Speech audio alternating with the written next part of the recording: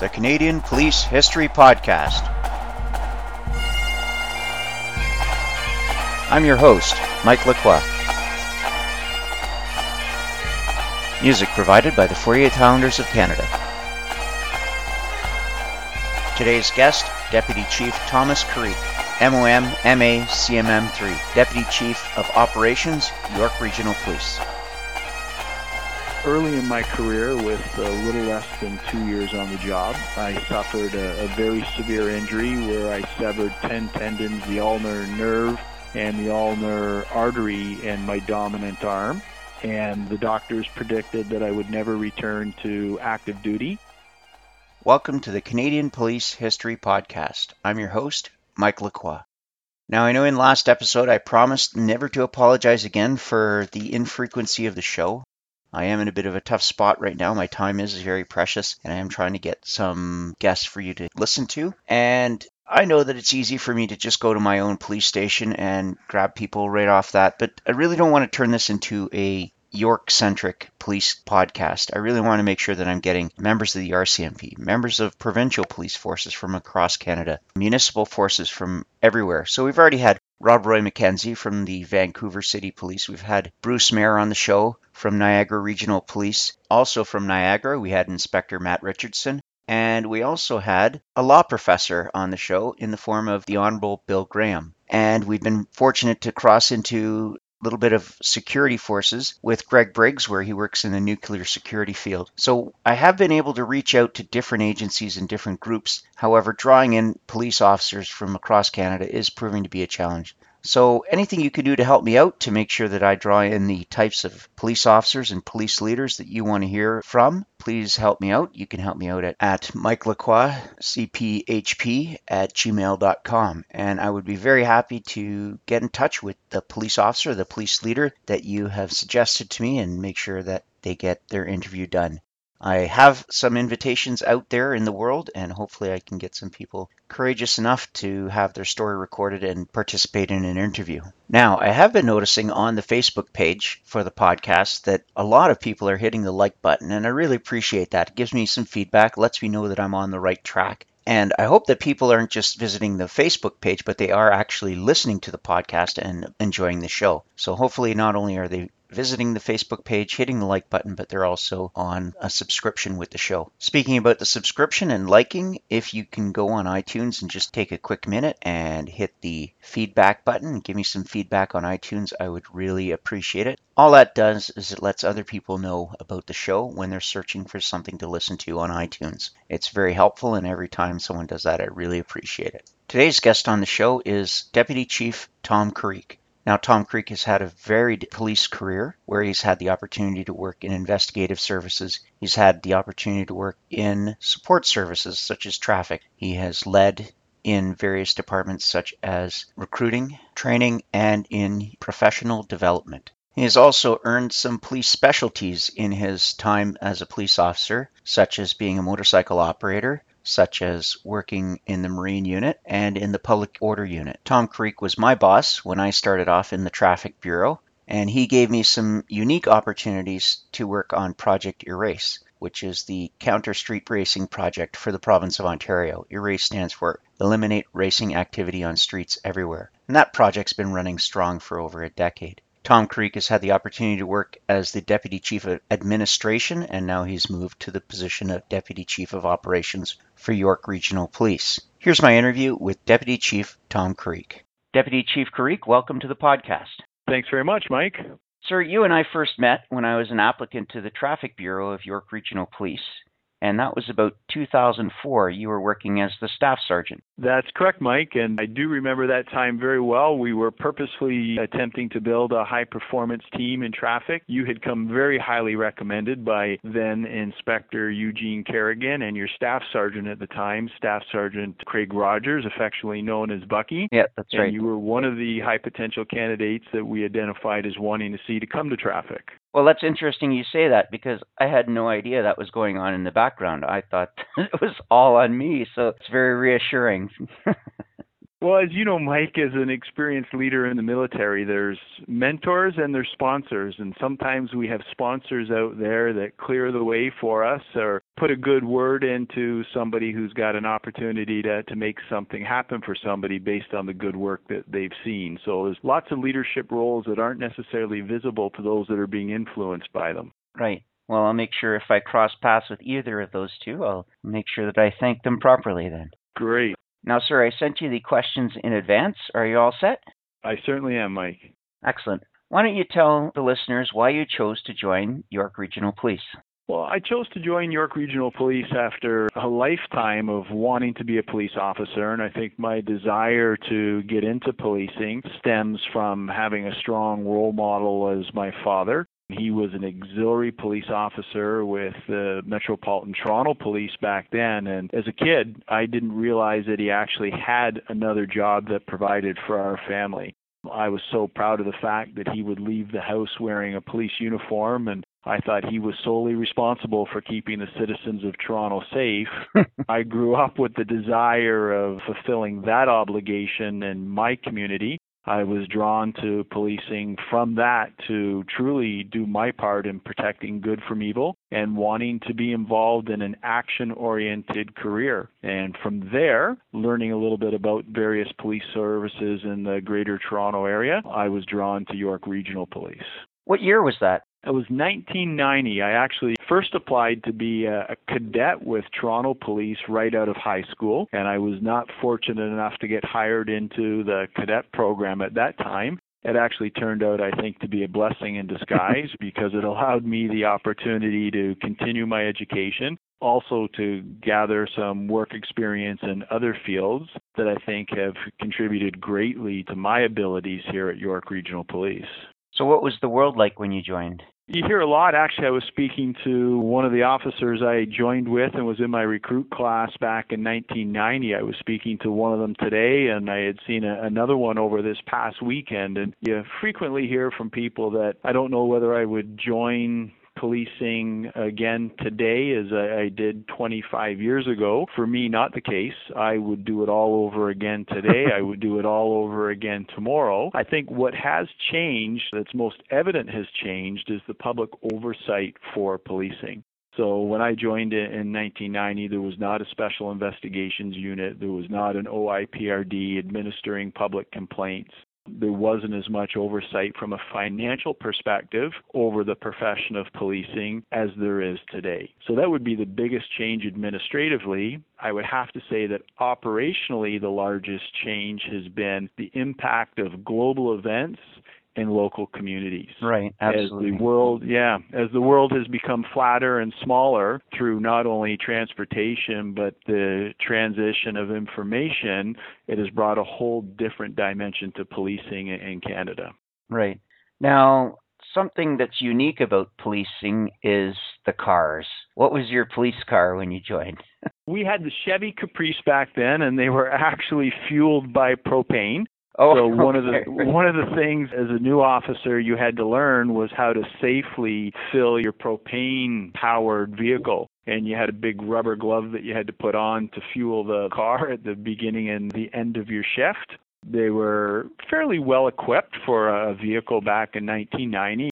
They still had the air conditioning, and York Regional Police was the first police service in Ontario to move to the MDT, the mobile data terminal at the time. So we did have computers in the cars, and we had the latest light bars and siren packages and all of that type of equipment. But there have been tremendous advancements in the technology of the cruisers, the safety features with ABS and all-wheel drive.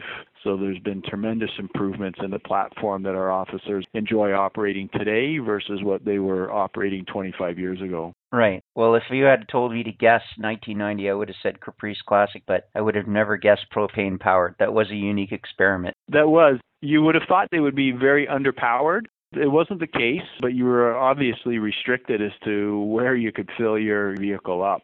Right. We did not have, certainly in 4 District, we didn't have propane refueling ability at the station, so you had to go to a contractor to fill your vehicle up at the end of every shift. Right. Now, what were you like when you joined? What was I like when I joined? From what perspective, Mike?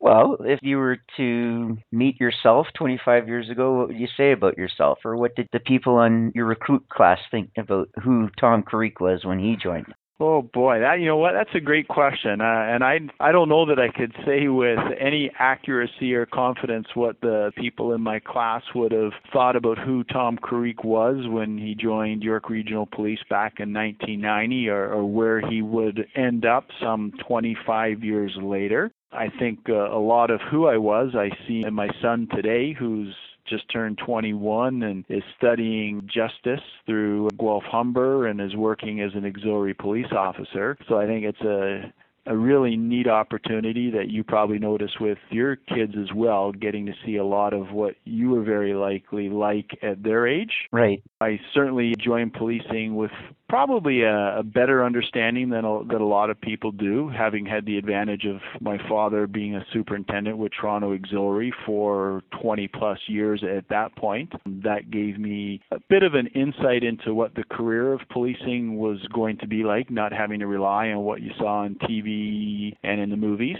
And you think you grow at every experience that you have from there moving forward. So right. Some of the ideals that you have when you start out as to what the profession is going to be like, what society is like, and the issues that you're going to be encountering as a police officer, that's ever-changing and constantly dynamic. Right. And that does have an impact on you as an individual, and it's up to you to try to manage that as best you can. Are they learning opportunities? Are they growth opportunities? And what are you doing to manage that stress and to bring balance into your own life so you can take the positive opportunities out of that and try to mitigate a lot of the negative impacts that our job can have on you as an individual?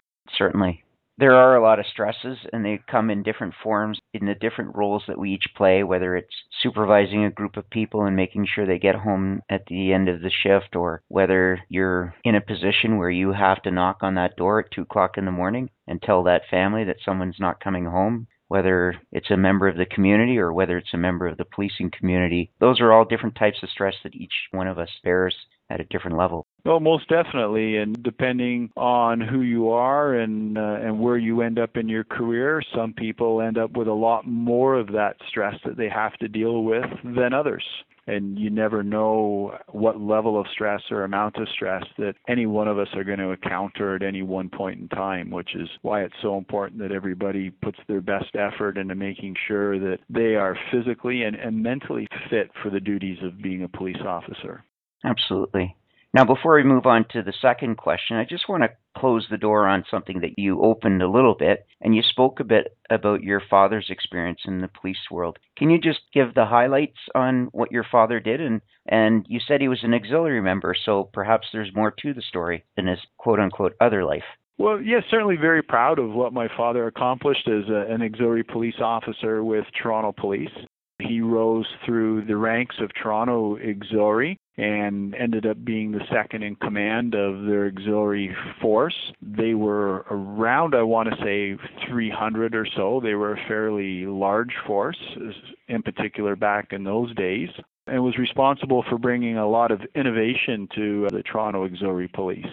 Seeing that the female police officers moved away from the pillbox caps to the forge caps in the auxiliaries, away from skirts into pants, was responsible for formalizing various units within the auxiliary police, getting them involved in the Marine unit, riding motorcycles, a lot of engaging and assisting with the operational aspects of policing and evolving that to be more of a professional type auxiliary unit that could support its regular service through giving of their time to the community. Right. And as you just said, giving, that's an unpaid position, right? Most definitely, yes. Exceptional. Yeah, it really is. And I think that if you're going to succeed in policing, you should never be drawn to policing through the attraction of pay or benefits or any of the other things that come along with any professional avocation. You should be drawn to policing through the desire to serve a community and to protect individuals and preserve the quality of life that we enjoy here in Canada. That should be the true reason that somebody is drawn to policing. Certainly.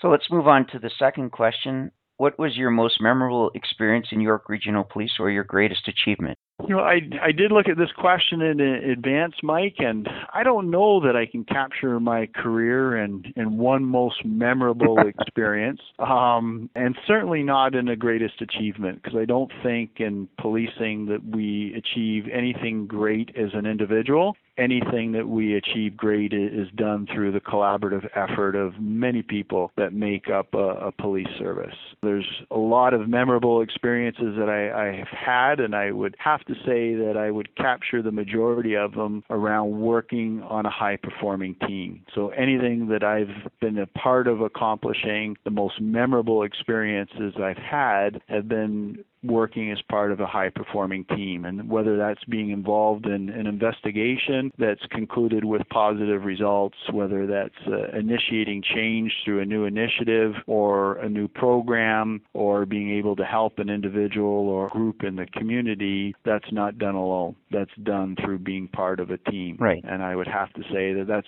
my most memorable part about this career so far, is having the privilege to be a part of what I would consider a high-performing team. Is there something that one of your high-performing teams did that brings specific pride that perhaps you can just relate in a story or an anecdote? A couple of things I would have to say that come to mind, Mike. Certainly from the traffic end of the world, where you and I have our foundation of our relationship, being a part of the team that established the Save a Life Traffic Safety Initiative that became the traffic management strategy not only for York Regional Police, but for the entire regional municipality of York. Right. That was definitely a memorable experience, and again, one that was led by many people, and I was just one of many that had an opportunity to contribute to that.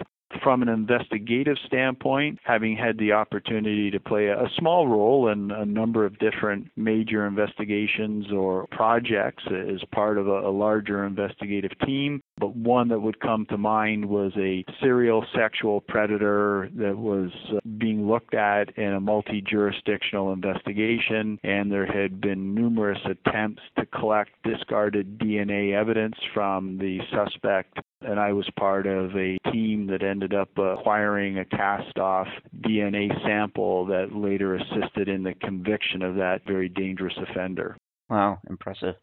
Well, I can honestly tell you that as a frontline officer, one of the things I enjoyed was working side by side with many of our law enforcement partners, with the Ministry of Transportation, Ministry of Environment, our bylaw officers, our CN, rail police, all of those team members. I was always impressed when our leadership allowed us to make those partnerships and keep them going. And not only that, but the second thing you touched on was it was always exciting to be part of a multi-jurisdictional initiative. And it makes you really look forward to going to work and strapping the boots on and getting out the door, rather than a typical job where perhaps you would dread going to work every day, or you simply think that, well, I have to go to work.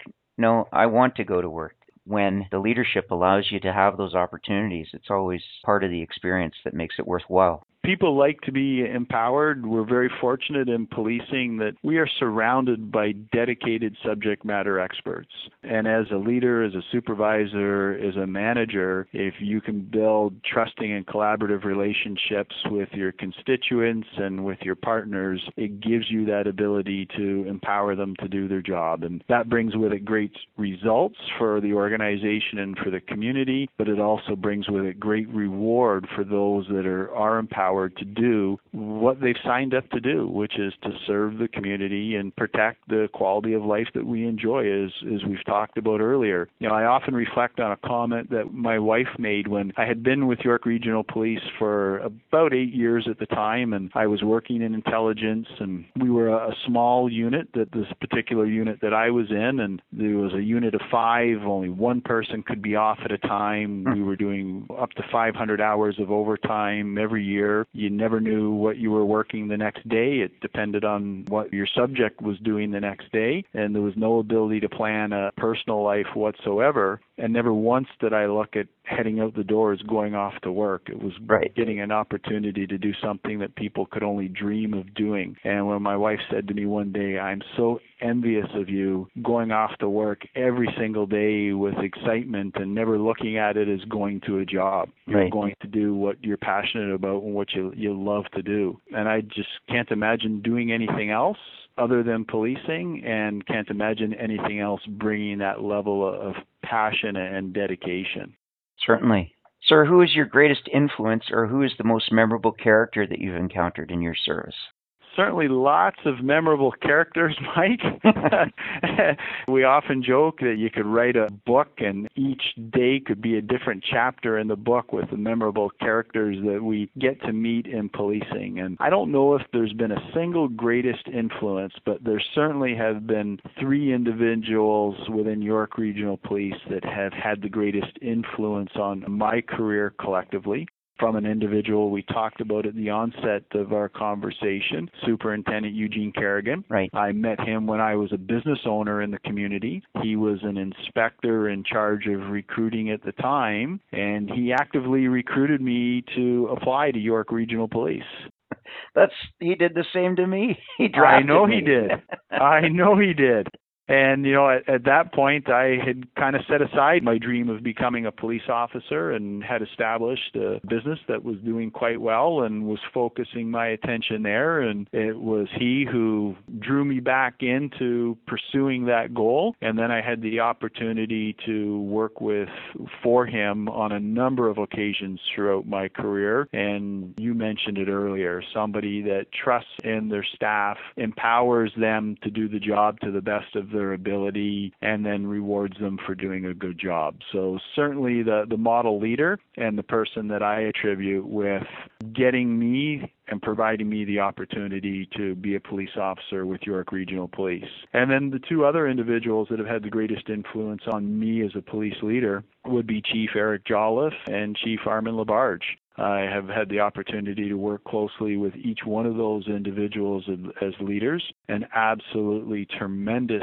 police leaders, each contributing greatly to the success of this police service, which stands second to none in this nation and, quite frankly, right across North America. And it's been their leadership that has allowed us to establish ourselves as to where we're at, and they have been absolutely tremendous mentors for me. Well, one thing you can say, they're both 2 different types of leaders. And when you can appreciate what each leader brings to the table, that's where you can acknowledge their differences and their strengths. But if you look at their strengths, that's where you see where they come through. And absolutely. That's one of the great things in policing. You get the opportunity to work in so many different areas and to work with and for so many different people. And if you take the time to look and learn and appreciate the qualities that different people have and really concentrate your effort on emulating the positive qualities that we're surrounded with, it's a tremendous opportunity for us to grow as individuals and to grow as professionals. Right. Now, sir, we've reached the last question. What is the greatest challenge that you've had to overcome? I think, again, there would probably be 3 things that I would put into this category, Mike, and each one kind of related to the other. I found it a very difficult challenge to get into policing at the onset. Made numerous attempts to get hired and didn't have a lot of success in the beginning, but kept coming back and kept pursuing my goal of becoming a police officer, and it eventually happened for me. So that was getting into my career. Early in my career, with a little less than 2 years on the job, I suffered a very severe injury where I severed 10 tendons, the ulnar nerve and the ulnar artery in my dominant arm. And the doctors predicted that I would never return to active duty. And it took 9 months of daily therapy that lasted for hours and hours and hours each day to get myself back to the point where I could become active again in my career. Right. So those are probably the two greatest challenges. And then the third would be, I've been very fortunate to be given great opportunities in this organization. And with every one of those opportunities, specifically being promotion, each one of those bring their own unique challenges that take time to overcome and to settle into the role and the responsibilities that you've been provided and be able to move the organization and those that make up the organization forward. Right, absolutely.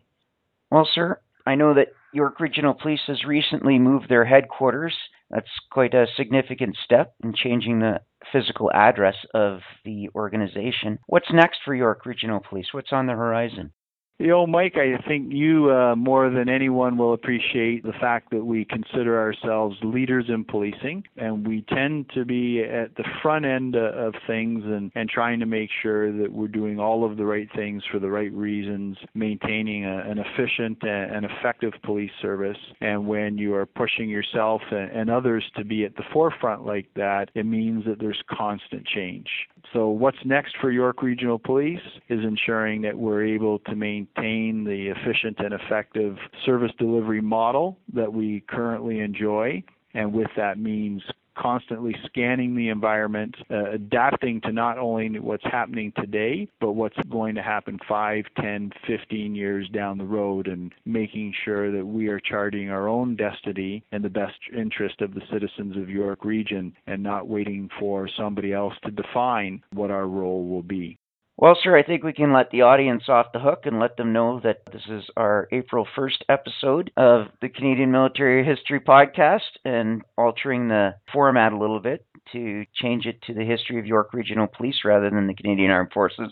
Is there anything you'd like to say just to summarize your episode? Other than to thank you for the opportunity, Mike, it's not lost on me that you've taken the opportunity and interest to allow York Regional Police to be represented on your podcast, which is traditionally reserved for the Canadian Armed Forces, who are amongst some of the greatest leaders that we know in this nation and who we have to thank for ultimately the quality of life and freedom that we enjoy in this great country. So getting the opportunity to participate in this is just a true privilege for me, and thank you very much.